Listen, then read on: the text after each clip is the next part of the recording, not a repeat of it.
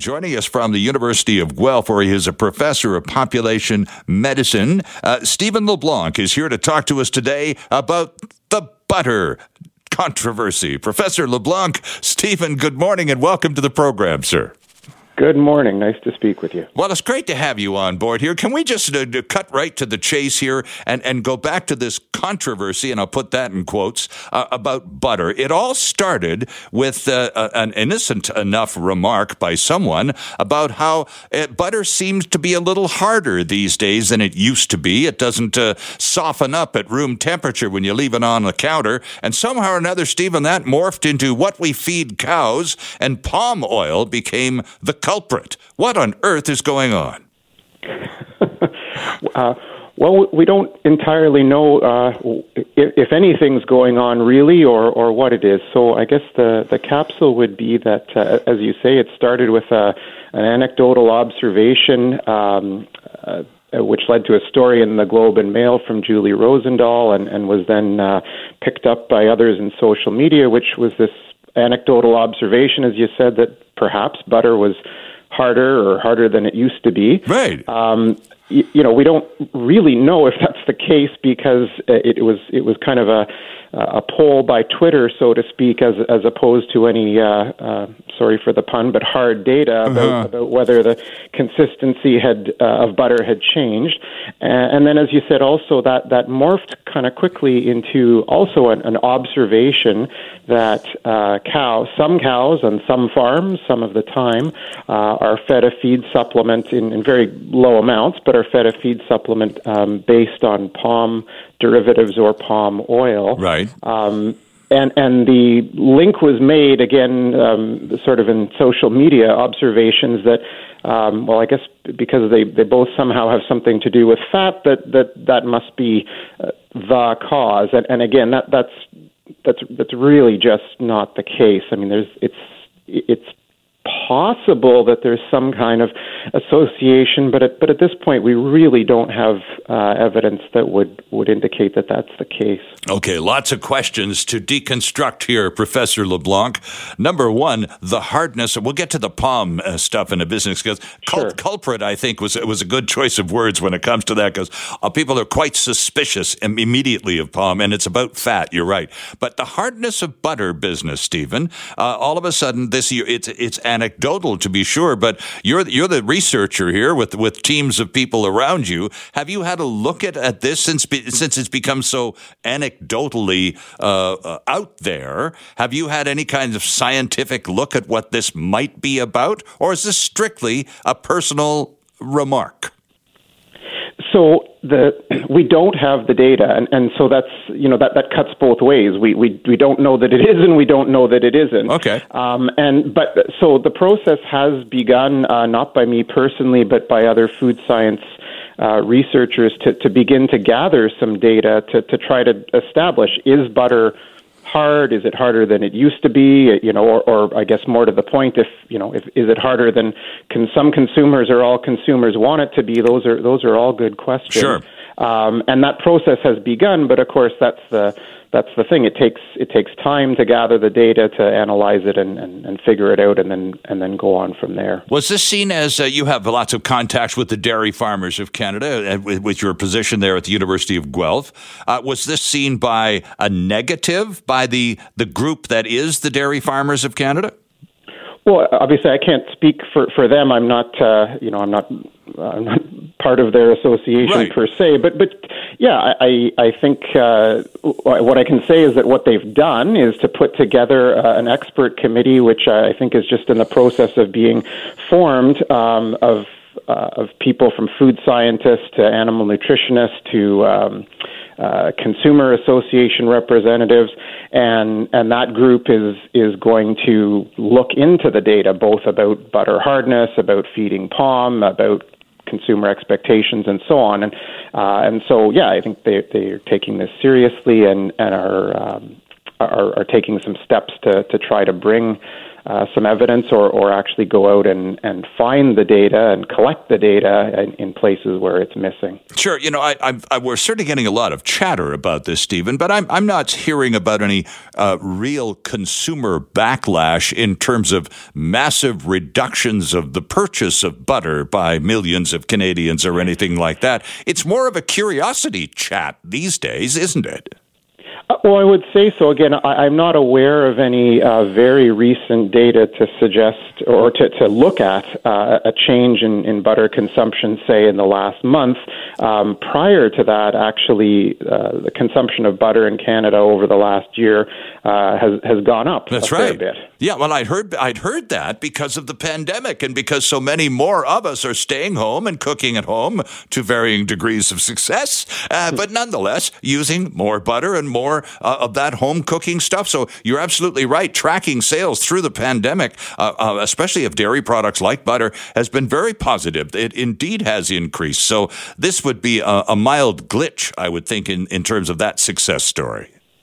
I think so, and as you know, some people have pointed out that even though there was a brouhaha in social media that certainly made some waves throughout the media, people have pointed out that the people making these comments are consumers of butter. It's a product they care about, they like, they want to eat it, and so in that sense, it's hopefully a positive discussion in the end. Fat is a big part of discussion when people talk about butter and its attributes. Certainly as a cooking agent, it's fantastic. But is it still is it a fatty substance to cook with? Even though it's become they're selling lots of it, is it still a fatty cooking lubricant?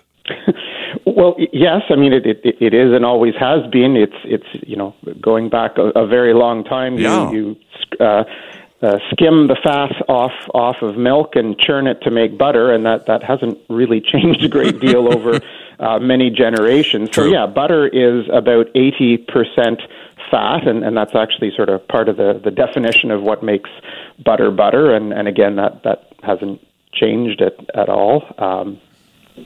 What's changed perhaps a little bit is, and again, I'm not a human nutritionist, but what's changed perhaps in the last 10 years is the advice and the perspective that a while back fat was to be avoided and that's was right. really seen in a bad light, and that's kind of changed as people have generated more data about the role of fat in the human diet and human health to say, well, actually, that it's not so bad, and so that sort of has been characterized as sort of giving people permission, so to speak, to go ahead and consume more butter, and indeed that seems to be what's happened. Well, it's an interesting point that you make, Stephen, because you're quite right. It had its years of falling out in terms of popularity because when we went through, and it's gone through fits and starts, as you mentioned, for hundreds of years, but in more recent times when we've had more data to deal with and we've become a little more health conscious, butter has been on the bad list for a few people, and now it's back because, as you point out, an absolute absence of fat in anyone's diet is not a good thing. No, certainly not. I mean, everyone requires a certain amount of fat. There are essential fatty acids that you must consume to be healthy and meet your nutritional needs. We're in conversation with Professor Stephen LeBlanc from the University of Guelph, who is the author of a piece that we saw at theconversation.com entitled Buttergate Debunked. No evidence butter is harder due to POM supplements for cows. That has been the chatter all over the media for the past couple of weeks, and Professor LeBlanc is sort of deconstructing some of the myths involved. But Stephen, we're talking now. This is where your area of expertise really shines, because this is now the point where we talk about POM, because all of this hardness of butter business boiled down in many conversations to, well, it's that POM. We're feeding our cows palm oil and palm products, and that's messing with what they're giving us back. So let's deconstruct some of that stuff.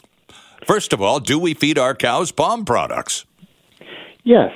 some farmers do feed some of their cows some of the time fat supplements that are based on palm oil. So it's not palm oil itself, but some of the supplements have palm oil as a main ingredient. Others are from byproducts of processing palm oil for human consumption. So yes, that's true. It's also not new. Oh, okay. That's been done for, well, at least 20 years and possibly longer. That was my next question. How long, if indeed this is the case, how long has it been in a practice, but clearly a couple of decades already? Yes.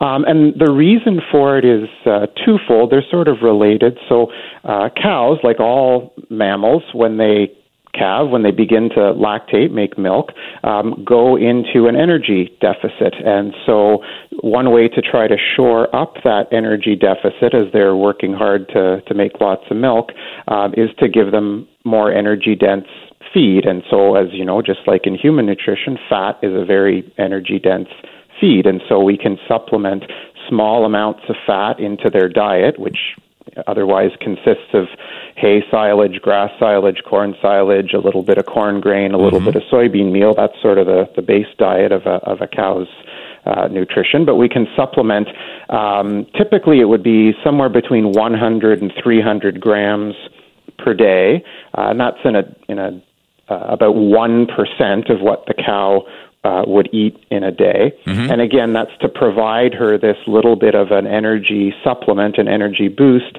to make up for an energy deficit that she would often have in early lactation, just as other mammals would typically have. If we've been doing this practice, if we've been feeding our dairy cattle palm supplements to one extent or another for a long time, let's say 20 years for a nice round number, all of this hardness of butter business should have popped up a lot longer ago than last week, wouldn't you have thought?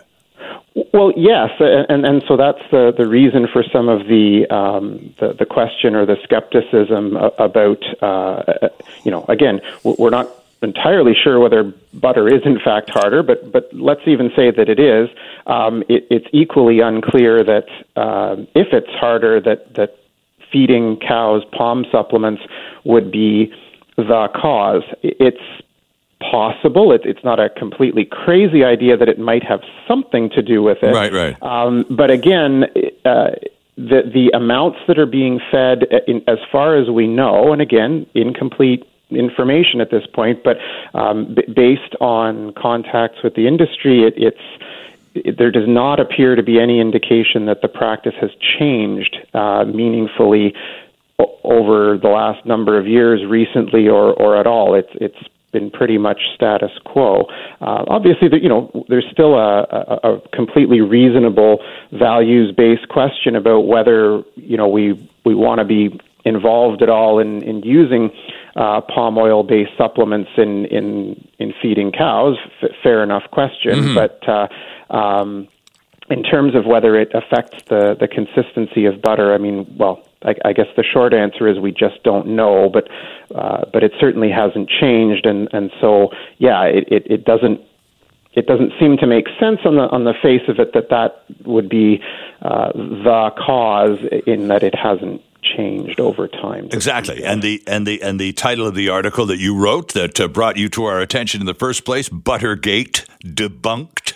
And you go on to say, no evidence butter is harder due to palm supplements for cows. There's simply no evidence. So this is much ado about nothing and a bit of a social media dust-up, if nothing else. Well, yes.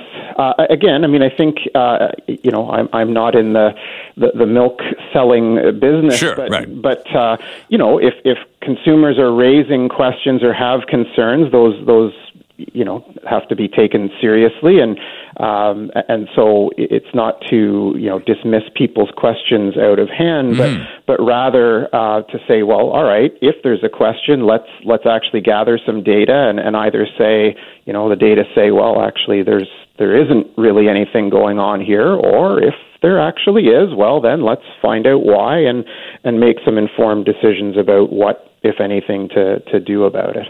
And palm oil, I should probably point out, too, that palm oil or palm oil products are very commonly used in human food. And you point out in the article a few examples. Look at the baked goods, granola bars, and hazelnut spread in your cupboard, and the margarine in the fridge, all containing palm oil products.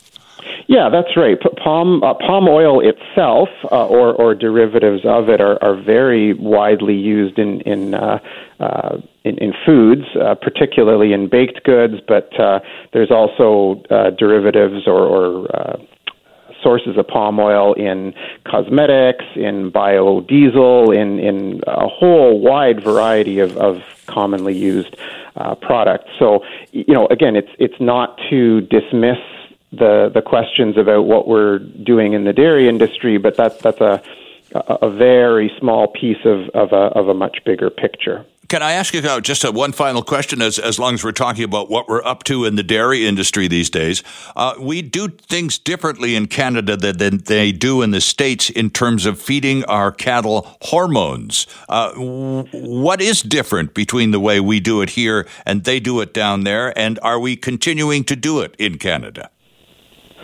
Well, we don't feed our cows hormones, but nor do they in the U.S. There's really no feeding of hormones to dairy cows at all in either place. I'm guessing that what you might be referring to is in the past the U.S. had approved the use of injections of BST, so that's recombinant bovine somatotropin, which was approved in the U.S., but never in Canada. Exactly, yeah. To increase milk production. Right, yeah. And so that is still approved in parts of the U.S., although in fact very little used it. That sort of changed over the last 10 years. But as you say, that was never approved for use in Canada, and obviously therefore never used here. Well, again, it never hurts to repeat or ask a question that may be a little on the obvious side to you, the expert. But, people harbor suspicions, Stephen,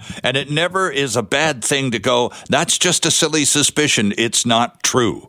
Is it? Yeah, no, I think that's exactly right. And whether it's with butter or palm oil or anything else, we absolutely need to hear from consumers, and even if the questions are not terribly well informed, there's still questions, and they still need to be answered. And so any opportunity we have to share that information, I think, is a good thing. Well, it's very kind of you to take a few minutes out of your weekend to share some of this very important information with us, and stick a few pins into a few balloons and do a little educating in the process. A real pleasure to have you join us this weekend, Stephen. Thank you so much for your time. Happy to have spoken with you. Have a good day. You too, sir. Our next guest is a member of the Canadian Senate. He is from Quebec, and he is the author of a recent piece which is entitled Canada's Foreign Policy Should Not Submit to the Wills of Dictators. Few Canadians would disagree. A pleasure to welcome Senator Leo Housakos to our program. Good morning, Senator. Welcome. Good morning. Thank you for having me on. Well, it's a pleasure to have you with us. Now, you, in the article that you wrote, were referring specifically to Recep Erdogan in Turkey, and we'll talk about him in a minute. But one of the other dictators that's all over the news this week, sir, is Putin in Russia, and his opponent, Alexei Navalny, who's jailed again. But there is insurrection coming in Russia that is apparently, some are saying unstoppable. I doubt that very much, but it's going to be more than inconvenient for Mr. Putin. Is that what you're seeing as well? Well, there's no doubt about it. Right now, Mr. Putin, along with Mr. Erdogan, along with the IRGC, along with China, they seem to be emboldened over the last few years with the absence of any leadership from the Western democracies. And what we're having right now is a competition to see who can be the most draconian and the most dictatorial and the most disrespectful of basic human rights and freedoms. Right. And this is where President Erdogan in Turkey comes in. He was the subject of your article dealing with the Armenian-Turkey conflict that's been going on for quite some time. Mr. Erdogan, Senator, presents an interesting conundrum for Canadians and for those of us in the West, because he is indeed a member of NATO. And yet, from our distance, or at least from my distance, appears to be much cozier with the Russians and Putin than he ever could be with NATO and the West. Well, Mr. Erdogan has shown time and time again it's all about what's in his interest on any given moment in time. He has proven time and time again not to be a reliable ally. Mm-hmm. And look, let's not forget, it's been decades that this NATO ally has illegally occupied northern Cyprus and has ignored UN resolution after UN resolution, has ignored countless attempts on the part of Western democracies. Was called to get Turkey to start behaving in a responsible fashion. At some point in time, along with the privilege of being a member of NATO, has to come some responsibility. Right. And the proof has been in the pudding. He has not behaved worthy of what is a NATO ally. And I suppose what's even more disconcerting to the members of NATO is the fact that he has all the playbooks. And if he decides to turn tail and cozy up even tighter to the Russians, they get everything that NATO has. There's no doubt. I mean, that was one of the reasons I was so vociferously outspoken on the question of Nagorno-Karabakh. There was a case in point where the Azerbaijanis invaded Armenia and Artsakh. And they did it, of course, with the full support of Turkey. Right. And despite what Mr. Putin says and the Russians, they really opened the highways, they opened the borders, and they welcomed them in. And then Russia and Putin came running back in to act like the positive player in order to be the peacekeeper in this whole process, a mess which they initiated along with Erdogan's cooperation in the first place. Mm-hmm. You know, the South Caucasus over there, the whole Balkan area, because of Putin and because of Erdogan, is a complete and utter mess. And of course, Mr. Trump, while being president, it really enhanced the problem by allowing Erdogan, depending on the day, to run wild in the area. Mm-hmm. And where does Canada come down in all of this, Senator Housakos? Because your article was about Canada's foreign policy not submitting to the wills of dictators, which one could easily infer from that up to this point we pretty much have been. Well, Canada, once upon a time, was renowned around the world for our peacekeeping role, our role as a broker for peace and for defender of human rights. And somewhere along the way in the last few years, we've lost that responsibility and I think obligation. Prime Minister Trudeau, not only did he not speak loudly and clearly against the behavior of Erdogan in Nagorno-Karabakh, but he went a step further, something we've never seen before. A Canadian government that had imposed embargoes on supplying military equipment to Turkey because of Turkey's egregious behavior just a number of years ago in Syria. Mm-hmm. And what do? Mr. Trudeau breaks his own embargo and allows for Canadian drone technology to be sold to the Turks, which was used in that conflict in Nagorno-Karabakh, which killed thousands of innocent civilians, Armenian men, women, and children. And instead of taking full responsibility, the only thing our government has done is claim that there's some hocus-pocus bogus investigation that will have been done by Global Affairs Canada. That promise was made months ago to find out how in the world that embargo was bypassed. Well, you know what? In April 2019, Mr. Erdogan had a telephone conversation with Mr. Trudeau. A few weeks later, the embargo was bypassed in this country by LR3, which obviously they must have gotten approval from Global Affairs Canada. Mm-hmm. And after the fact, Mr. Trudeau says, I don't know how it happened. We're going to investigate. Right. And they've swept that under the rug. So it's really shameful on the part of Canada, and we should be ashamed that once upon a time we've gone from honest peace broker and supporter of human rights to allowing dictators like Erdogan to run wild without speaking out against it. Talking Canadian foreign policy here, which our guest says should not submit to the wills of dictators. Our guest is Quebec Senator Leo Housakos. And Senator, I'd like to broaden the conversation beyond the Balkans, and we've already talked a little bit about Russia, and also to include China as we go forward talking foreign policy, taking a look at the big picture in the world and where Canada fits. And we're starting to see a lot of discontent Canadian voters to the tune of 80% in recent polling, really being quite disappointed with the Canadian government's attitude towards China, looking for more, to sort of put one word, looking for more backbone from the government with respect to the way we deal with China. And 80% disapproval is a pretty strong message from the people to the government, isn't it? No doubt about it. And from the four terrible, egregious dictators and tyrants around the world, there's none worse than China, which not only do they have a deplorable record on human rights, but they're also an economic force and power in large part because the Western democracies have encouraged them to become as powerful as they become, right, taking advantage of cheap labor and cheap products.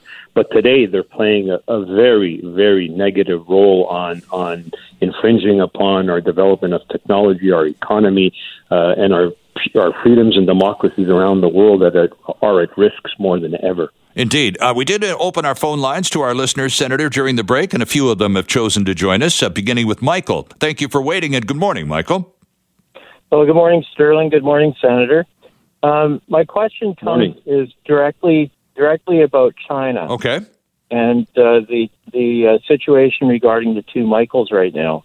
And I'm just wondering, given our relationship with China as it stands right now, and given the position that Meng, the woman who's being held here right now, given the position that she holds within the infrastructure of the Chinese military, once all this mess with the Michaels is cleared up, is there any way that we can use a civilian form of persona non grata to make sure that she and her family never, ever are allowed into our country again? Interesting question. Senator Housakos? It is a very interesting question, and you're absolutely right. It's been now well over 2 years that Michael Spavor and Michael Kovrig have been detained without due process, without any legitimate accusations against them. And we all know what this is. This is hostage diplomacy. Right. In the case of the Meng Wanzhou situation, this is a situation where we have an extradition treaty with one of the democracies, one of the great democracies and allies that Canada has. And people have forgotten that it's just not a simple case. She's being accused by the American judiciary system of having her company, a Chinese state company, Huawei, funnel money and launder money for the IRGC in Iran, another tyrant and terrorist around the world that constantly is threatening our democracy and our way of life.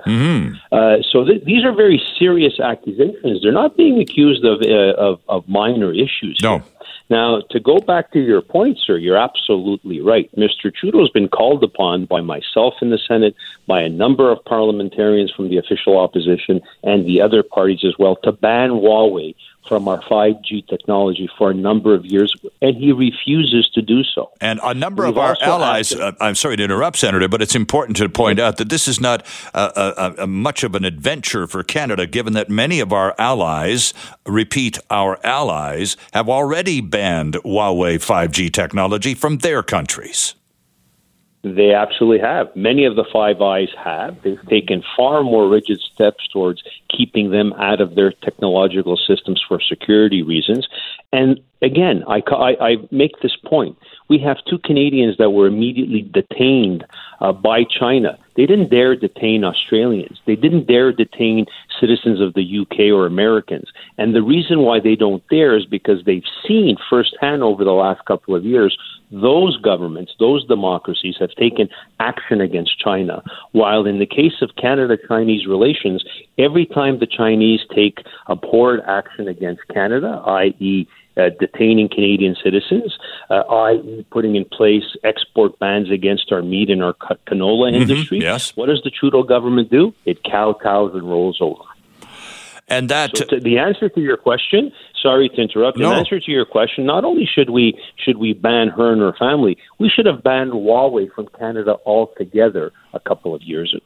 And do you think the government of Canada is ever going to come to that point, or are they going to dither indefinitely? I think the government of Canada should and will, but it will require a change in government. Well, with that in mind, we are seeing a prime minister with a tremendous appetite for an election this year. Pandemic notwithstanding, he's really ready to go. The only thing holding him back right now is the very poor vaccine rollout, for which he is personally largely responsible, having tried to do a deal with China that fell apart. So with the vaccine starting to come around now, with deliveries finally beginning to arrive, the pressure is starting to reduce a little bit. So he's still contemplating an election this year. Do you, Senator, see a Canadian federal election sometime in 2021? Well, it's crystal clear he's trying to go to that direction, despite the fact for a number of months, as recently as in just past Christmas, he pointed out that this is not the time for an election, and he's focused on vaccines and getting Canada back on track. But I wouldn't be surprised. It's not the first time we see this prime minister and this government say one thing and do the complete opposite. So I completely disagree. This is not a time for an election. This is a time to focus on getting vaccines to provincial governments to make sure they get them in the arms of Canadians so we can overcome this existential crisis that Canada faces and start focusing on getting our economy back on track. Well, it's interesting because the idea of an election during a pandemic is not without its risks. Now, we've seen here in British Columbia the NDP government pulled a completely unnecessary provincial election, which worked very solidly in their favor, removing them from a minority to a significant majority position. On the other side of the country, Newfoundland and Labrador decided, well, why not try an election of our own? And that one's gone sideways. It's just completely gone sideways with escalation in cases and inability of people to show up at polls. So regardless of the pandemic is still a risky environment in which to try any stunts politically, don't you think? Well, I look at it this way. The Parliament of Canada in no shape, way, or form has served as a hindrance to Mr. Trudeau to basically operate and do what's required. They have not set up any obstacles. They have had, they've been governing with the support of the NDP, the Greens, and the Bloc Québécois for a number of months. Mm-hmm. So just on that fact alone, there's no urgency to go to the polls. And you're a Conservative senator, so I think I could probably ask you this fairly. Mr. O'Toole, the leader of your party, succeeding Mr. Scheer, in this part of the country, Senator, is still very much Aaron who? There's no profile. People are very disappointed because he doesn't seem to stand for much, never gets angry, and it seems to be sort of determined to be more like Scheer than not, which is, I suspect, the wrong reason that people voted for him in the first place. Look, there's no doubt that being leader of the official opposition is a very challenging job, particularly so during a pandemic when the Prime Minister has the benefit of walking in front of his porch every single morning and having the media spotlight. No question. As he deals with a pandemic. Yep. So I think Mr. O'Toole has that challenge to overcome. And I suspect the probable one benefit to having an election sooner than later is that the Canadian public very quickly during an election campaign will get to know Mr. O'Toole a lot more quickly. And I think if that happens, that's one of the risk elements that Mr. Trudeau has calling an election, because right now Mr. O'Toole is fighting for time on the ice and getting media space. Right. Where during an election campaign for 40 days, you'll get to see what he has and what he's made of and what he stands for. And I believe when that happens, the tide of popularity and name recognition will serve. And I believe there will be such a clear, distinct choice between the managerial style of Mr. Trudeau's over the last few years and what Mr. O'Toole has to offer. Interesting stuff. Well, as that develops and we get a little closer to it, I'd love to have the opportunity to call you back up, especially once we cross the threshold and get serious about electoral politics. Senator Housakos, thanks very much for joining us today. It's been a pleasure having you on the program. Thank you so much. I'm Sterling Fox, joined by Sarah Cox. Sarah is back with us today to talk about Site C. She has been reporting on this story to us on this program for over a year and has just released a new story on the Narwhal, talking about downriver communities and their concerns about Site C. Sarah, good morning and welcome back. Thank you, Sterling. Good morning to you. Sarah joining us from Victoria, by the way, where she lives and writes for the Narwhal. Premier Horgan got up there just a few short days ago and did the damn dance all over again, basically saying despite the costs and delays, the government has committed to the construction of Site C. The half-built hydroelectric project on the Peace River, Sarah, now has a $16 billion price tag, new management, and a promise to keep better oversight going forward. What did you make of the most recent version of the damn dance? Well, I don't think anybody was surprised that another price tag increase was being announced. Certainly the amount of $16 billion was quite a surprise, especially since that came with the acknowledgement by Premier Horgan that this may not be the last price increase. So at $16 billion, this makes Site C, by our calculations, the most expensive hydro dam in Canadian history and not nearly the largest dam. And almost certainly we're going to see some more cost overruns on this project before it's completed. Well, let's stay with the numbers for just a few moments, if you don't mind, Sarah, please, because take us back. And we all remember the beginning of the Site C back in the days of the Campbell government. What was the original completion date and what was the original cost estimate, please? Well, when the project was announced by former Premier Gordon Campbell in 2010, it was announced as a $6.6 billion project.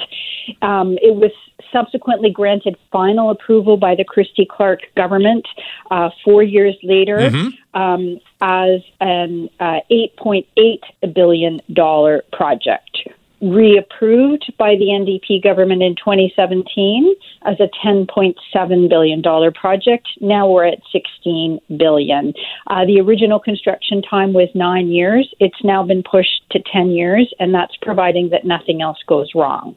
Wow. Okay. So thank you for that timeline, because it's been with us for a very, very long time. Were you surprised by the government announcement to continue going forward? Basically, Sarah, Premier Horgan said, look, we've got so much sunk into this thing now, it would actually be more expensive to walk away from it than it would be to complete it. So let's get it done. Yeah, so I was not at all surprised by the announcement. I very much expected them to go forward with it. It's very hard as a government to make an announcement that puts people out of work, where you're turning around and saying, we spent this amount of money and the project will never be completed. Right. Not without precedent, but it's a very difficult political decision. But what happened basically was that they pulled some numbers out of a hat in terms of the cost, and that's what I'd like to talk about a little bit. Okay. So, basically, I'd like to talk about jobs and the cost of canceling. Well, that was a big part of the pitch for going forward. We've sunk so much into this, we literally couldn't walk away. That's right. So just over $6 billion has been spent so far, with almost $10 billion still to come. The project is, if everything goes well, just past the halfway mark, not in terms of what's been constructed, but in terms of the timeline. And so we were told at the announcement that canceling the project right now would result in an immediate increase to our hydro bills for the average residential customer of $216 per year, or about $18 a month. Mm-hmm. And that was used as one reason to justify it. But independent energy experts point to the fact that that number was pulled out of a hat, largely because it was based on a 10-year repayment rate. And there's no reason at all why we would have to repay that debt over a 10-year period instead of, say, a 30-year period or a 70-year period. Mm-hmm. So it seemed that it was more a rationale to continue with the project than anything else. And the proper thing to do for proper oversight to make sure that the decision was in the public interest and not a political decision would have been to send that matter to the watchdog BC Utilities Commission, which sets hydro rates and looks out for the public financial interest. And the BCUC, the Utilities Commission, should have been the body that determines the consequences of continuing, presented different scenarios versus canceling. Now, a lot of the rationale and perhaps some fabricated facts to and shore up the rationale was based on the report by former Deputy Minister Peter Milburn, who was commissioned by the Horgan government to do a review of the project and come up with some recommendations. I believe there were 17 recommendations. The Premier said the government will adopt all of them. What was there in the Milburn report of significance to you, Sarah? Well, Mr. Milburn wrote in his report that BC Hydro should have made a greater allowance for potential geotechnical risk, which has been one of the problems with the project when it sought project approval from the government. He pointed out in his report that over the decades there have been many projects in this area, this very unstable valley, that have had unexpected geotechnical issues despite extensive investigation, and that BC Hydro should have been prepared for that. Mr. Milburn also zeroed on the insight of this project. So there's a few eye-popping things in his observations about that. And one of them was that the multinational accounting firm Ernst & Young produced a report, excuse me, I got a frog in my throat, in May 2018 that identified many deficiencies in BC Hydro systems. And BC Hydro largely disagreed with the report, but did adopt some of the recommendations. But then they turned around and notified Ernst & Young that the contract would be terminated. We don't really know what happened next, but we do know that Ernst & Young continued with a reduced oversight role. Mr. Milburn also focused in on the Site C Project Assurance Board that the NDP government had set up to ensure proper oversight. Right. And he pointed out that the majority of people on the board were BC Hydro directors, so that there was not enough independence on this board. There was not enough of the skill set represented on the board that would have been able to flag these problems earlier. So the Premier's, when he made his announcement that we are going forward, there are additional costs to be adjusted to and a longer timeline to also make adjustments to.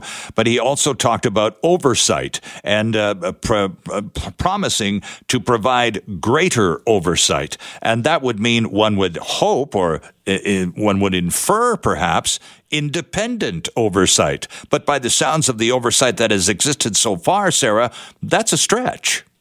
Yes, and I will point out that same promise was made in 2017 when the newly elected NDP government greenlighted the project, and subsequently not even a list of the Project Assurance Board members was made public. Yeah. We got that list through court documents, and none of their reports were made public. We got some of them through a Freedom of Information request. So it very much remains to be seen what type of new oversight there will be and whether the findings of that oversight will be made public. So what's the next step? We've now had the formal announcement that indeed this is going forward, and here are the modifications and a few recommendations and so on to sort of tweak the project a little bit, but it is indeed going forward. What's the next big step? Well, one of the big problems on the project, and in part responsible for the cost overruns, are these geotechnical problems, which is basically the fact that they have discovered that the foundation of the dam and its powerhouse and spillways is not stable. And so that it requires shoring up. And what this fix that BC Hydro has proposed, that was approved by 2 international experts, is basically taking up to 125 huge concrete pipes, like 2.5 meters apart, and sinking them the height of an 8-story building into the ground, and that the dam and the powerhouse and the spillways will be anchored to that, because there isn't anything to anchor it to in the earth itself. Wow. And this is going to be the first fix of its kind in the world, because this is the first earthen-filled L-shaped dam in the world. And is that where the bulk of the extra costs is coming from? The need to put these 2 giant pins into the ground to literally support the whole project? Not the bulk of the extra cost, no. So what was revealed was that of the extra cost, half of it was attributed to these geotechnical problems and the fix and COVID-19 pandemic, but it was not broken. That 50% was not broken down between the two, and the other 50% of cost overruns, they were not elaborated on. So we actually don't know what they are, but they do not relate to the geotechnical problems. The Site C Dam in Peace River Country, BC, is back in the news, courtesy of Premier Horgan and his government's endorsement of going forward. It's going to be infinitely more expensive than originally anticipated, to the tune of close to $10 billion. And, of course, the completion date has been pushed back as well. Reporting to us on this is Sarah Cox, back with us again this morning from the Narwhal. Sarah's most recent column is Who Would Feel Safe? Site C Dam Concerns Build in Downstream Communities. BC Hydro's proposed fix for geotechnical problems at Site C will be the first of its kind in the world, as Sarah explained. So, Sarah, as you talk to the people in the area, many of whom I'm sure are working on the project, what's the reaction to the most recent "we're going to get her done" from Mr. Horgan? Well, people in the immediately downstream community of Old Fort are extremely concerned. One person who lives there, Scott Campbell, told me that he thinks about it several times a day and wonders if he will be safe, and he's not feeling particularly reassured by this proposed fix to the dam's geotechnical problems. Mm-hmm. Now, that fix was approved by 2 very highly regarded international safety experts, but they did say that their opinions were based on information provided by the Site C project team, and that ultimate decisions and responsibilities rest with BC Hydro. Right. So there's concern building in Old Fort. There's also a lawsuit that's been launched against 5 parties, including BC Hydro and the provincial government, by 35 residents of Old Fort, who you may remember were evacuated in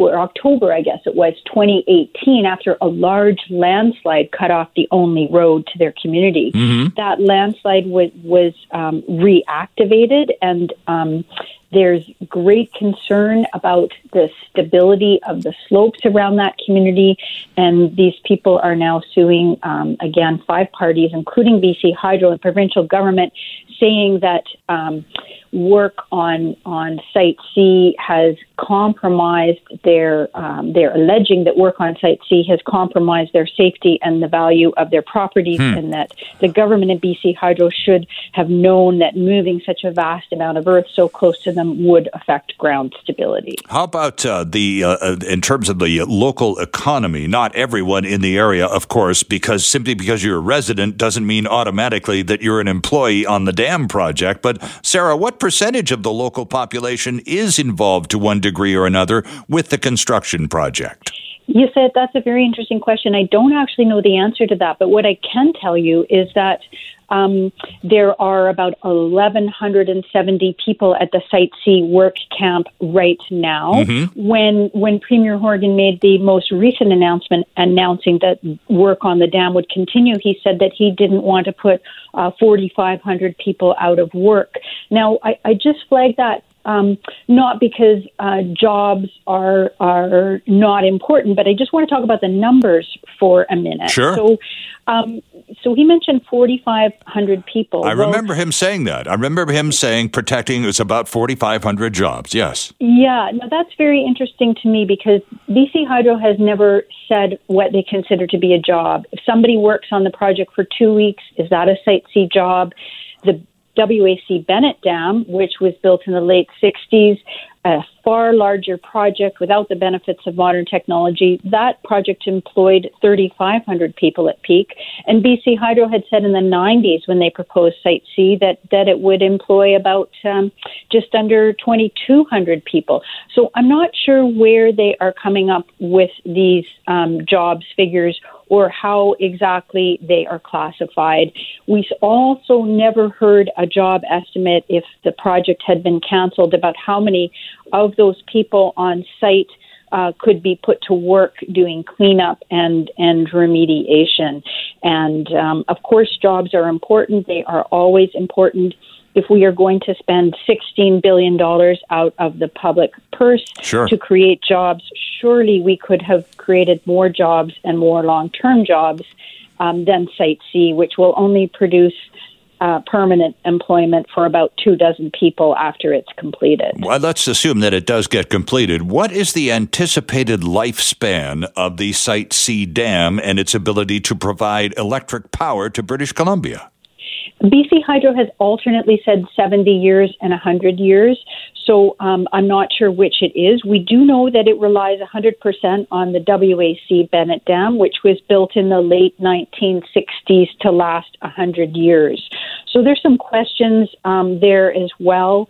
About the longevity of this project. The other thing that I think baffles a lot of people is this returning to the fix that you've talked about. Again, the first of its kind on the planet, because this is the first time such a dam has been placed with this design in this location anywhere on Earth. So with that in mind, why this location in the first place, Sarah? Aren't there safer places? This location was chosen out of other ones nearby, and the size of this dam was chosen over potentially smaller ones in the same area. It's very interesting that BC Hydro's own board of directors rejected this project in the early 1990s, in a large part due to the geotechnical concerns in this area. So, I think you have very much you've got BC Hydro, which has always wanted to build another dam. You had a succession of governments of different political stripes in BC that wanted to create jobs. Every independent look has concluded that we don't need the energy from Site C, that if we did need the energy, that they're less environmentally harmful and cheaper ways to produce renewable energy these days. And it's hard not to see it just as a job creation project. Final question to you, and it's great to have you back, and we do appreciate your time, Sarah. It's always a pleasure. Are you confident that the oversight that has been referred to yet again will be sufficient this time? That remains to be seen. We don't know what the composition of the oversight board is, and I think that the very best way to get oversight is to restore the work of the BC Utilities Commission, the watchdog, fully independent commission that looks out for the public interest, and they have been basically removed from oversight of this project. The best way to get oversight for the public for this project is to restore that role of the BC Utilities Commission. Interesting stuff, Sarah. Great reporting. And by the way, friends, if you'd like to get yourself caught up on what's going on in the Site C Dam project, the narwhal.ca is the place to go. And Sarah's most recent article, only a couple of days old, Who Would Feel Safe? Site C Dam Concerns Build in Downstream Communities. Sarah Cox, thanks. We do appreciate all the fine work you're doing on this file. My pleasure. Have a great day. Chris Sims is with us today at 8:33 to talk about the decision by Surrey Council earlier this week to give themselves a raise at a closed-door meeting. Not the first of its kind. It's certainly not likely to be the last, but never a popular move. And this one went over like the proverbial lead balloon. Chris Sims, good morning. Welcome back. Good morning. Thank you. It's good to have you with us. What did you make of the announcement out of Surrey City Hall a couple of days ago? Well, it's interesting that they had to find it out after the fact. So I think a lot of people, number one, have a problem with politicians giving themselves a raise, especially during a pandemic when many of us have seen our own salaries cut or lost our jobs. And then the other part, I think, that really bothers people is that it was done in secret, and then the Surrey City Council refused to answer questions about it. The Q&A that Linda Steele had on your station with the Surrey City Councillor refusing to even talk about it was quite eye-opening. Well, they say now they are hiding behind the closed-door nature of the meeting. There are, I assume, are municipal bylaws regarding the secretive nature of these meetings and the publication ban that ensues from them. But it's a self-created smokescreen more than anything else, isn't it? Yes, exactly. It's one of the funnier things when a politician says, "I know, but how?" And they throw their hands in the air and they say, "Oh, well, it's a policy or it's a bylaw." Well, guess who's writing those policies and bylaws? Exactly. Those same city councilors. How exactly. convenient that we can't say anything because, well, we wrote a law saying we shouldn't when we don't want to. We've tied our own hands. Here's the rope. Yeah. So another thing that you're on about these days, and you can read the whole thing, friends, at taxpayer.com. Chris wrote a piece just a couple of days ago called "The Carbon Tax Punishes Canadians for Staying Warm." Flesh this one out for those of us who haven't had a chance to read it yet, Chris. Thank you so much. So a few months ago, I went through, tank by tank, what the carbon tax costs average people to fill up very popular vehicles at the gas pumps, and it's quite eye-opening. Things like $7 for a minivan, $11 for an average pickup truck, $16 for a bit of a bigger pickup truck, and then you do the math and project how much it's going to cost within the next 9 years. Because, of course, the carbon tax is now going to go up to $170 a ton. Right. That's more than 400% bigger. So I did the same thing for home heating, because a lot of people obviously use natural gas for home heating. Sure. Some folks use propane, and especially in Eastern Canada, a lot of folks still use furnace oil. That's going to cost a lot of money. And so I went through it and I did the math and I figured out how much on average people are going to be paying within the next 9 years. And a lot of folks, I don't know how they're going to afford it, because I sent out an email asking people to send me their heating bills, and I might have more than 1,000 responses. Good. I was surprised. So that's a good database to work from, though. It really was. And it's getting kind of hard to read them, though, because some of these folks are seniors, and they're already struggling right now at paying $40 a month in a carbon tax. How they're going to pay more than 4 times that amount, I don't know. And back east, it's, as you mentioned, it's still very popular in many parts of Eastern Canada to use the old the fuel truck rolls up and puts you have that big tank, and it's all home furnace oil, and I would assume that's more costly than natural gas to begin with. Plus all of the carbon tax add-ons, it's going to make it very expensive. It is going to make it very expensive, and you're right. Folks in Atlantic Canada, Maritimes, and still some rural areas, they still use furnace oil. For example, the couple I picked out at random was from Fenelon Falls, Ontario. Sure, yeah. And that's a small town. That's cottage country, about a 2-hour drive north of Toronto, yeah. You know your geography very well, sir. I have family who lives there. Isn't that interesting? It is. But I would say the average oil tank is around 1,200 liters or so. Yeah. And so if you get a half-tank fill-up, that's around 600 liters, and it's already, for that couple, about $60 to get just in the carbon tax, not in the GST, which is added on top of the carbon tax. And so then you start doing the math, and 9 years will be here and gone before we both know it. That carbon tax is going to be sky high very soon. Well, now, of course, we're waiting with bated breath in many corners of the country for the announcement of a federal election sometime this year. Prime Minister positively slavering to go to the polls, but of course, the inconvenience of the pandemic is really cramping his style. But you get the feeling he wants to go. So, because of that, what do you see by way of discussion about the carbon tax? Because the Conservatives were all for banning it, and now maybe not. So where does the carbon tax stack up as an election issue sometime this year, Chris? Great question. So we have more than 235,000 supporters across Canada, and this by far is our number one issue. We survey our people all the time. You know, what do you want us to talk about? What do you care most about? And carbon tax, it's incomparable. People, they don't like this tax. They find it a punishment to heat their homes. They find it a punishment on the cost of food, and they find it as a punishment of driving to work. It's a tax really on everything. And so that's number one. Mm-hmm. And so what's interesting is, as of right now, and like you said, things change, the Conservatives are against the first carbon tax. And then there is the low carbon fuel standard, which we call the second carbon tax, which they've also come out against. Mm-hmm. What we find interesting is, as of right now, they're the only ones against it. But there's always a chance with the NDP, and I bring this up because before Premier John Horgan was Premier, and he was in the opposition provincially with the NDP here in British Columbia, he railed against the carbon tax for these exact reasons I'm saying. He was saying it was going to cost people too much to heat their homes and to drive to work. He's changed now that he's Premier, right? But there's an indicator here. He didn't jack up the carbon tax last April when he was on schedule to do so. Right. He paused it. Trudeau didn't.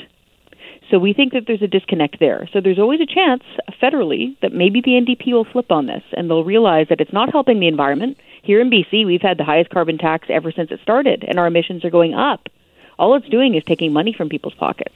Interesting. I find it. I find it interesting that you're speculating the NDP could be convinced to participate in this in some way.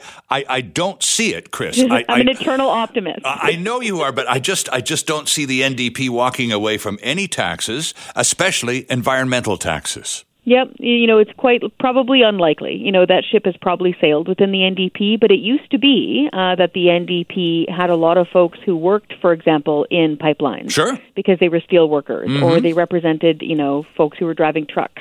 Maybe that ship has sailed. I don't know. I still like to think that there's still a few folks within the NDP who believe that way.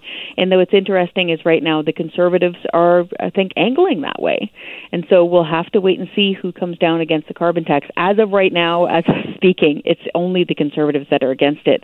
To give you an idea for natural gas, which I think more people can relate to. Here in BC, sure. There was a family that sent us, and I didn't even pick the biggest ones, but this is just an example. There was a family in Black Diamond, Alberta. Okay. They sent us a natural gas bill for $320. That's 1 month from December to January, so not including the big February cold snap. And they had their carbon tax of $73. So that's on again, this is your bill for $320. The carbon tax was $73. Of that $320. That's correct. Let's fast forward to the year 2030. So within the next 9 years, same household, same amount of fuel, that carbon tax will be $394 for 1 month. Ah. Yeah. Okay. So why aren't more people more concerned if that's the way the numbers are going to tumble forward to the detriment of those required to pay the bills? I think the thing is that they just hear per ton and they don't do the math and realize how that's going to hit them. And so we've got all the numbers up on our website and you can do the math yourself. You know, for example, natural gas has a carbon tax based on cubic meter. Oil is based on liter. Propane is based on liter. Right. And all you need to do, look at your usage, and we've got the amounts right there, what it's going to be in 2030, and just multiply it. That's going to be your bills. Taxpayer.com, right? You betcha. Chris Sims is back with us. She is the president of the BC chapter of the Canadian Taxpayers Federation. And we have opened our phone lines. John is going to join us from Langley in a second. Chris, though, just back to the story that we began our conversation with, the secretive process of producing raises for members of Surrey City Council. This process, of course, not popular at all. You have really been busy on this file, though, in recent weeks, because your office actually contacted the Premier's office asking for more authority for the Municipal Auditor General in the wake of some other misappropriation of public funds up there in the Kamloops area. What about that? Did you ever hear back from the Premier's office about the Municipal Auditor General? And what would that role be if it was indeed strengthened? We have not yet heard back. We understand it's COVID, but we would like to hear back and get a response because we think this is a really great nonpartisan issue. You don't need to be, any particular party to want more accountability and transparency. Mm-hmm. And so we want a big, tough team of Dobermans in the Municipal Auditor General's office that are always sitting there being watchdogs. And the moment that somebody sees, spending that looks fishy, they have a place to call, and they don't need to fear reprisals at work, and they have a team of auditors that can keep tabs on these things at the local government level. Right. And because there's so much money and power running through our city halls now, we absolutely need this as citizens and taxpayers. And so that's where we're hoping that the Premier does make this a priority and makes that a very good and efficient office. Okay, so there is an office, it just doesn't have many teeth right now. That's correct. It's in name only, and he's shuttering it. So there's like this website floating there, but it does nothing. Okay. So if you're interested in seeing more strength coming from and more perhaps adult supervision coming in terms of public expenses, the Municipal Auditor General might have a role to play. Did open the phone lines. Chris, let's include John in Langley as we go forward. John, thanks for waiting. Good morning. Yes, good morning, and good morning to your guests. What a wonderful topic to get on. This has been a thorn in my side for so long. My Fortis gas bill, I just qualify our profile. We're retired. My wife and I live on a fixed income. Okay. On a $130 or $140 gas bill, they charge $20 some odd dollars carbon tax, and then they also sneak in a clean levy tax on top of that for a few cents, and then they add the GST on top of that. Now, the question I have for your guest is, it's supposed to be revenue neutral. Right. And I would like to know, A, if it's revenue neutral, why even bother? And B, I'd like to know, where am I getting this back? Where are we getting all this money back? And this is something that should be pushed and pushed. This carbon tax is nothing but a total tax grab. It's criminal. All right, John, great call. Thanks very much. Chris, over to you. So in 2008, when it was first hatched here in BC, the politicians did call it revenue neutral, and at first you could argue it was because there was a corresponding income tax cut that went along with the first carbon tax. But it didn't take them long, as we all know, to start fiddling with the budget books, and they started pushing a whole bunch of old tax credits that meant nothing with the carbon tax over to the carbon tax side to make it balance out to zero. So they were fiddling with the books. Now they don't even call it revenue neutral. So to answer your question, it's not. The current government doesn't even call it revenue neutral. The money all goes into general revenue. Now, as far as getting money back, that's a great question because technically right now, federally, folks outside of BC, some of them get rebates, some of them don't. They vary widely. But here in BC, your rebate evaporates completely the moment that your two-person working family hits $59,000 per year.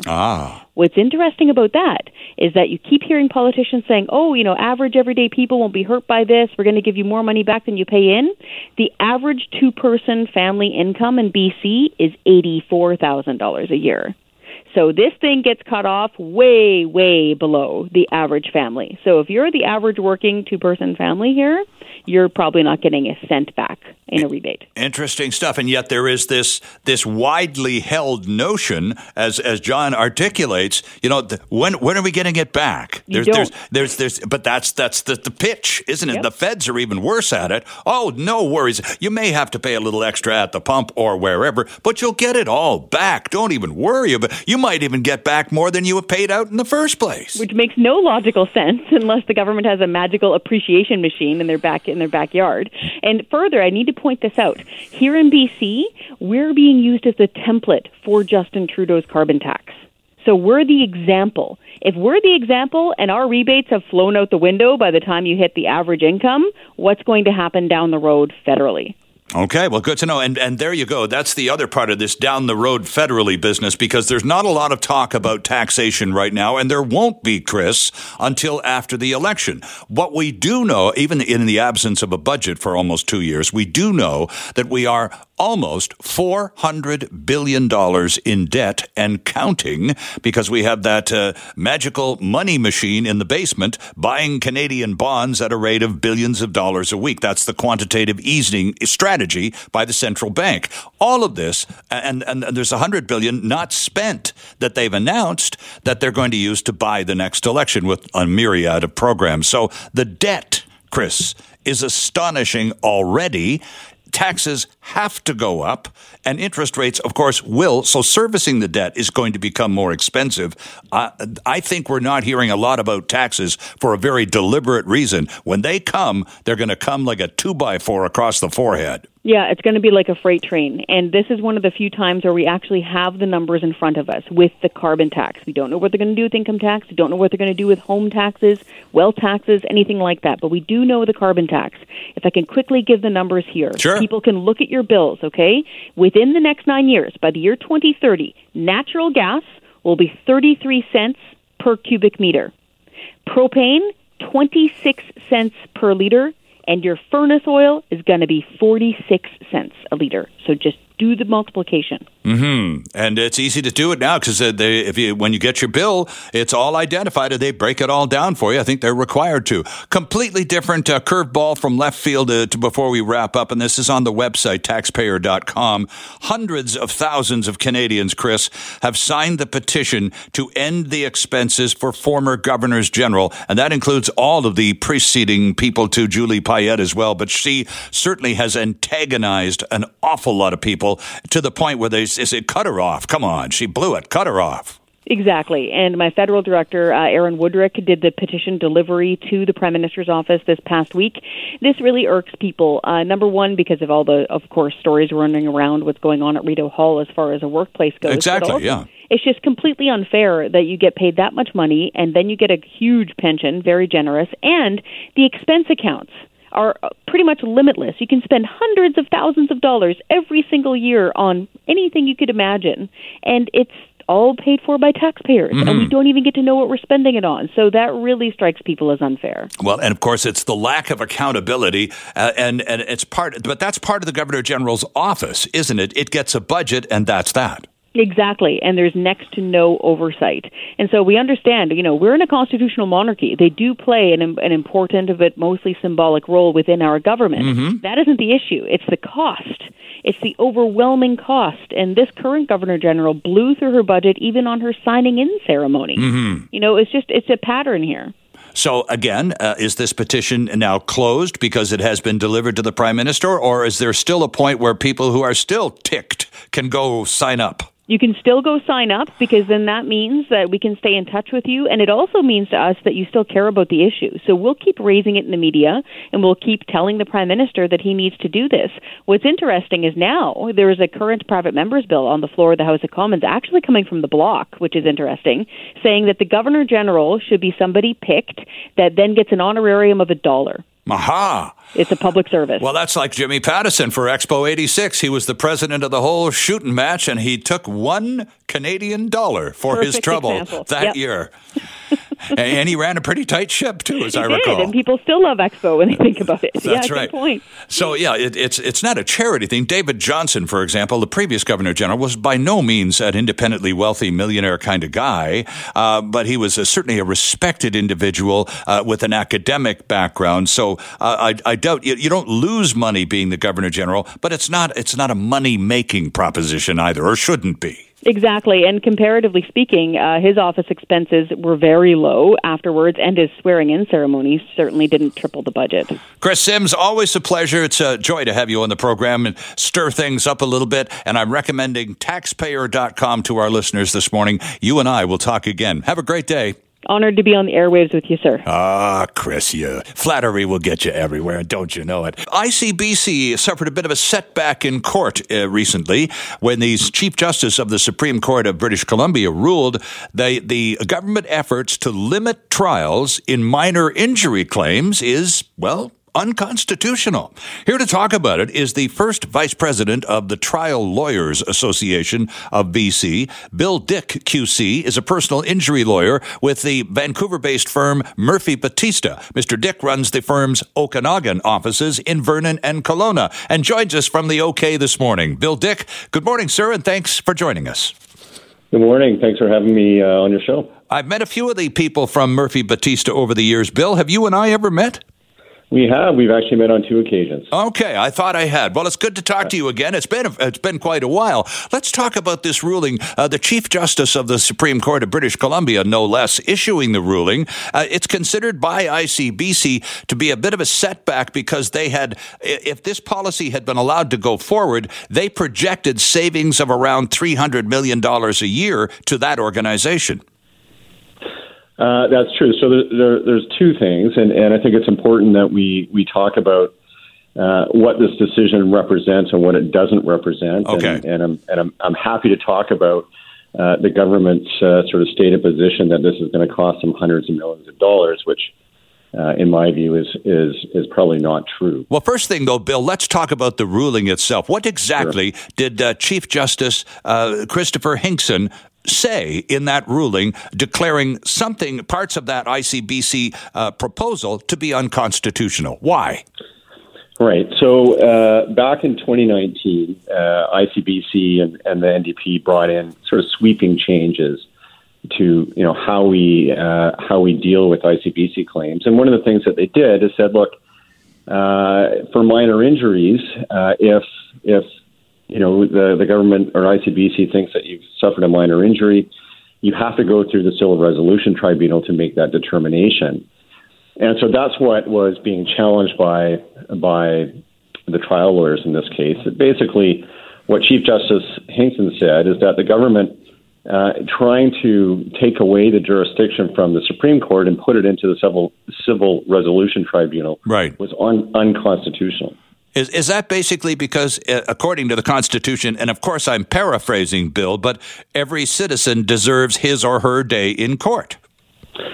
Well, that's true, but the Constitution says that for certain types of claims that the Superior Court or a federal jurisdiction court that's independent and impartial, that's sort of the main way that people get their administration of justice. And it's only in very limited circumstances that a provincial government can usurp that function and make people go to, for example, a government tribunal. Right. Now, the Civil Resolution Tribunal is a fairly recent innovation in BC in and of itself. It's only about, 3 or 4 years old, Bill? Right. It actually was brought in by the Liberal government a number of years ago to deal with relatively minor claims like strata disputes. Exactly. And what the government did in this case was say, well, for all minor injury claims and that determination, and for all claims for motor vehicle disputes under $50,000, people had to go through the Civil Resolution Tribunal and were denied access to an independent and an impartial Supreme Court. And that's what we challenged ultimately, because we said that a person should have a right to go before an independent and an impartial court to have their rights determined, particularly in circumstances when they're going to be interpreting government regulations. So what was it wrong with the Civil Resolution Tribunal in and of itself? Was it determined by your group, the trial lawyers, Bill, that the composition of this tribunal was inappropriate? Perhaps they're fine for dealing with strata disputes and the like, but not an appropriate forum to be debating medical terms and conditions. Well, it's not exactly what we challenged. What we challenged was the government's ability to usurp the right of the Supreme Court or a court of jurisdiction that's independent and impartial, and force people to go to a government-run tribunal instead of an independent and impartial court.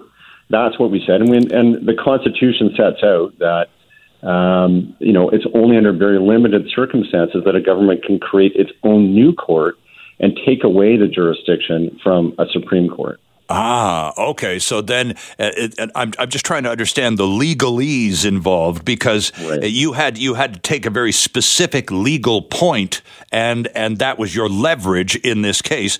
And the legal point that you chose was the Civil Resolution Tribunal is just not it because it's a government agency. Is there an implied inherent bias then, Bill?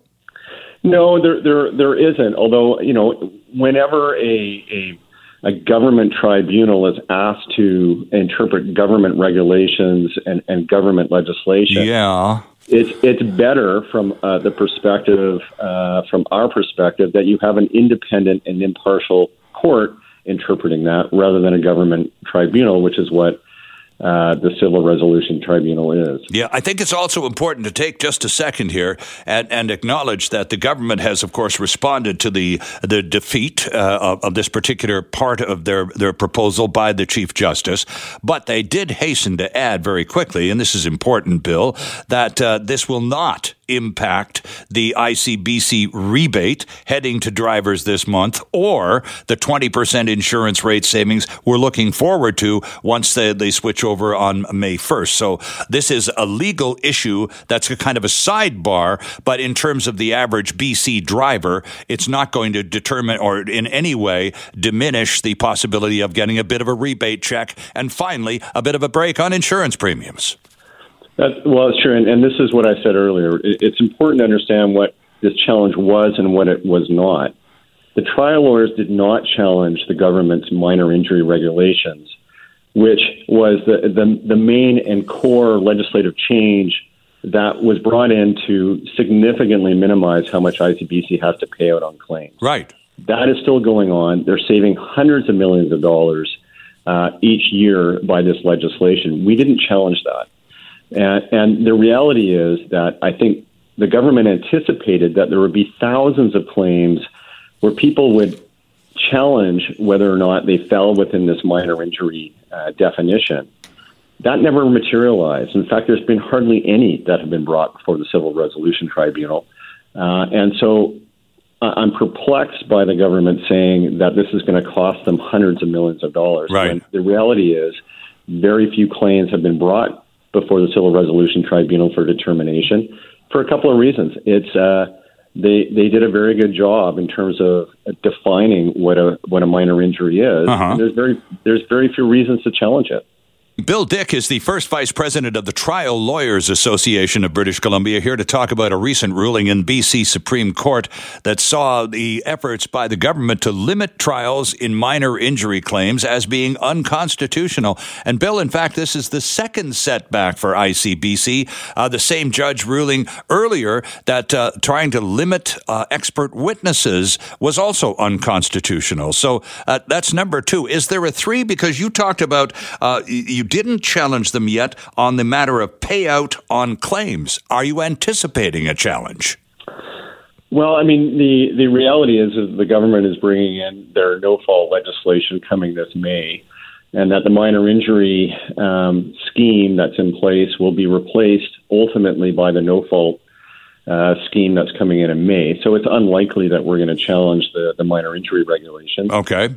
The new regulations dealing with no-fault insurance just came out recently, I think this past Friday.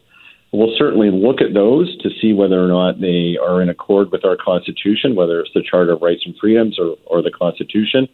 But they are voluminous and they're significant, and so we haven't had a real chance to review them to see whether or not they're challengeable. Okay, I did open the phone line, so let's talk to James in White Rock here as we can include him in the conversation. James, thanks for waiting. Good morning.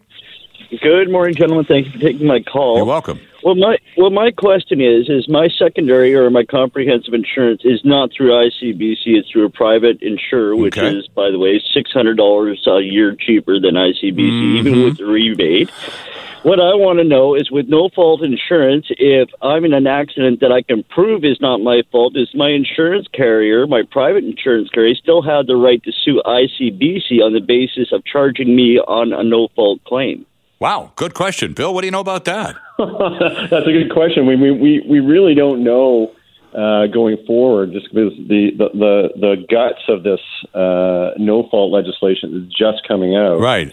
So we don't know ultimately how this is all going to shake out, and certainly your optional insurance that a lot of people take through private insurance companies should be less as well, just because there's less exposure to claims going forward. So my guess is that you will be not charged more if you're not at fault, but I actually don't know what they're going to do, because typically I believe that if you're an at-fault driver, it will still increase your insurance premiums going forward.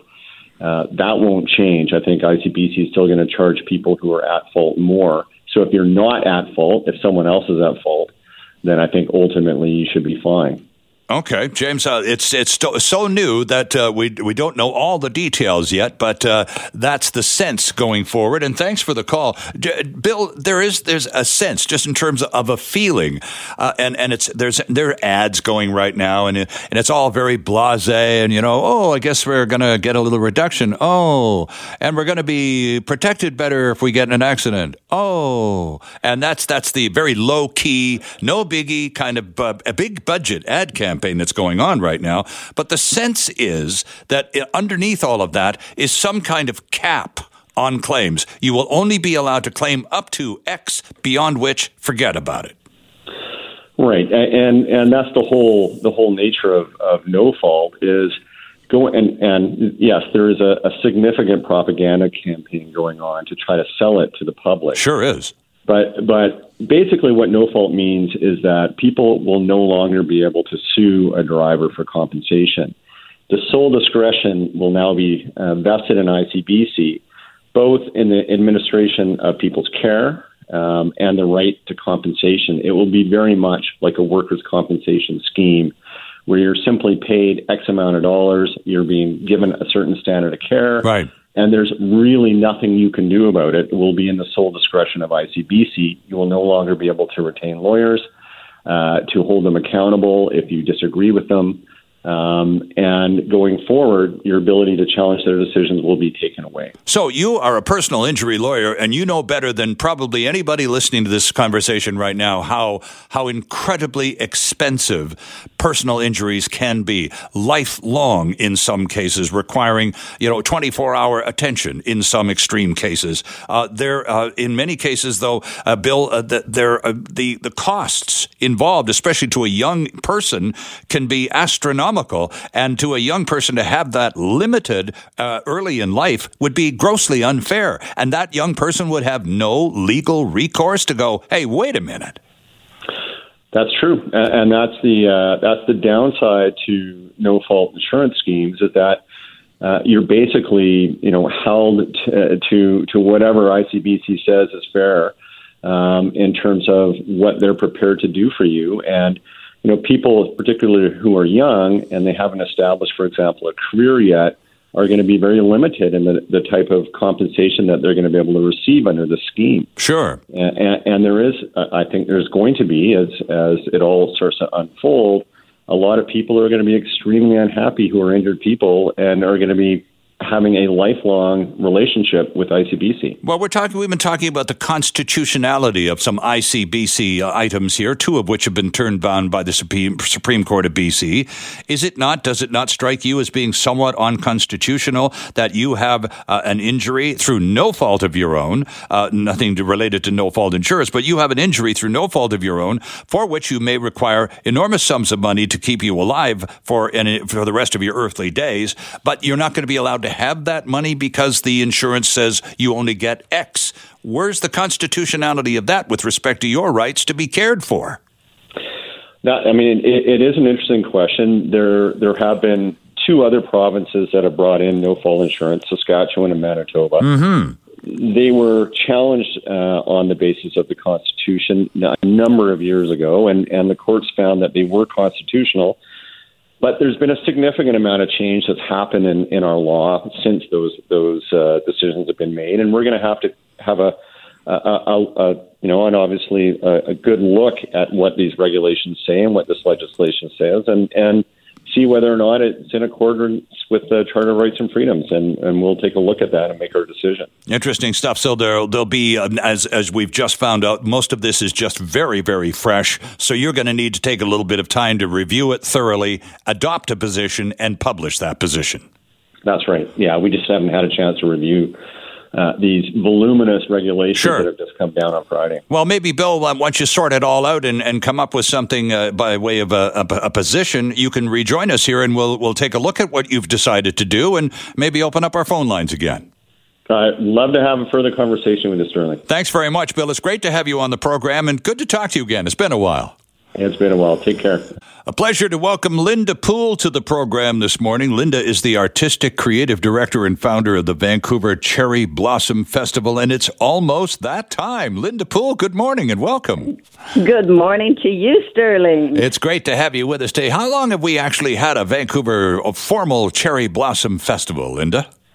15 years. It's hard to believe. It certainly is. And how famous are we for it? I mean, we know of in Tokyo they have the cherry blossoms. In Washington, D.C., they have cherry blossoms. Both those cities well known for it. Is Vancouver equally well known for our cherry blossoms? Yeah, all you have to do is Google, and we always come up right near the top, on the global cherry blossom scene. It's sure. Amazing. And the author of this famous book about the Washington, D.C. Cherry Blossom Festival, and she's writing a new book. She wants to include Vancouver Cherry Blossom Festival because she says we are the most robust. Well, so I love it. Well, isn't that fun? Isn't it great that we are smart enough to take advantage and have a lot of fun around our gorgeous Cherry Blossom Festival? Tell us about some of the activities. And of course, Linda, it's a COVID year, so we have all sorts of safety protocols and restrictions to deal with. But hey, it's still, the trees aren't going to slow down. They're still going to be gorgeous. It's outdoors, which is already safe. And What do you got planned? What's cooking? Well, right now even, you can go on our website and submit your poem, your haiku.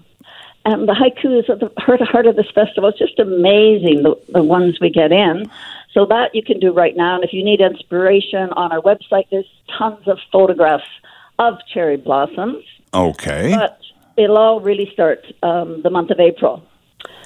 So one thing that I'm really excited to try, it's called Soundwalk Dance. So you'll download the link and put on your earbuds and solo, or maybe with your partner or your small family, bubble. You'll listen and follow the prompts and the music. And of course, with cherry blossoms overhead, sure, you will just experience the most incredible. It'll end up being like a dance. Oh, for goodness sake! So it's like when you go to a museum, for example, or a place of interest, you can take the self-guided tour with the some kind of acoustic thing that tells you what you're looking at. So this is the same idea with a musical soundtrack to just walk around and listen and enjoy. Yeah, but you'll actually be moving your body sure. in totally new ways because So I can't wait to try that. So people sliding along the sidewalk, just grooving down the sidewalk with their earbuds, checking out the cherries. That's going to be kind of fun to watch, isn't it? It will be really fun for spectators to watch, I think, because you'll wonder if you don't know what's going on, what's moving these people. But one word of caution that I really have to tell people, do not attempt this on a street under cherry blossom canopies. It must be done in a park or in a green space sure. where you'll be safe, because you'll be totally into it, I'm sure. Yeah, and completely oblivious to the fact that there may be cars 2 feet behind you, that kind of thing. So is there a specific location, though, where you're going to invite people to go, or just any green space surrounded by cherry blossoms, then you're at the right place? Well, that's exactly it, but we will make some recommendations. Oh, good, okay. Because I have some favorite spots that I just think will be awesome for this program. How many trees? Do you have any idea how many cherry trees we have? There are thousands of them. And do you have a clue at all, Linda? Yeah, well, it's park boards help because they know how many they've planted, and then we just estimate how many on private property. Mm-hmm. And years ago, we said 43,000, so there's probably more, but that's just Vancouver, because on our neighborhood maps, you can see they're all over Burnaby, sure. Everywhere. So I almost think we could double it, but we've never gone, we've never attempted that calculation. By the way, friends, the website that Linda is referring to, the Vancouver Cherry Blossom Festival official site, is VCBF for Vancouver Cherry Blossom Festival, VCBF.ca. .ca. And there's all sorts of, it's already looking pretty fun. And as we get closer to April, you'll become much more specific about times and locations, Linda. Yeah, well, the nice thing about everything we've got planned, you do it on your own time. Sure. So the other cool thing that's new is BC Blossom Photo Watch. Now that just got a little bit more exciting because we can accept 7,000 photographs. And when you submit, you'll actually see your photograph in real time, popping in and how it looks with all the other 1,000 of photos. And then in the end, we will create one Vancouver collage. Oh, and where will this be? Where will we be able to see it? Or is it strictly an online presentation? Yeah, it's online. Yeah, it's online. And I hear the disappointment in your voice, but that's only because it's such an outdoorsy thing in the first place, isn't it? All of this, that's the best part about the Cherry Blossom Festival is that 99% of it takes place outdoors, and it's free. You hit on it exactly. And something amazing happened last year because when COVID hit, the cherry blossoms were just coming out. And there's a cheap drone pilot for Peacemaker Filmworks, and they do all the big special effects of these movies, ramping up everybody's emotions. Patrick Weir. Well, he was so disappointed, and he had no work. So he created, and he couldn't get any permits for his drones, he created a little micro drone that fits in the palm of his hand. And so he went out exploring, trying to get to know our cherry blossom sites. So this year, we'll get permitting from Park Board and City to do, with these big drones, he's doing a film to capture Vancouver in full bloom. Oh, it's going to be gorgeous. It's in that special, is it HD? Oh, my goodness. That sounds fantastic. Linda, you'll have to let us know when that is ready because it sounds like something we'll want to take a look at. Thanks for joining us this morning to tip us off to the fact that one of certainly my favorite time of year to be in Vancouver every year is during Cherry Blossom Festival time. We'll talk once the festival gets underway. You can remind us of where the good stuff is. Yeah, for sure. Thanks, Linda. So the plums are coming. You got it.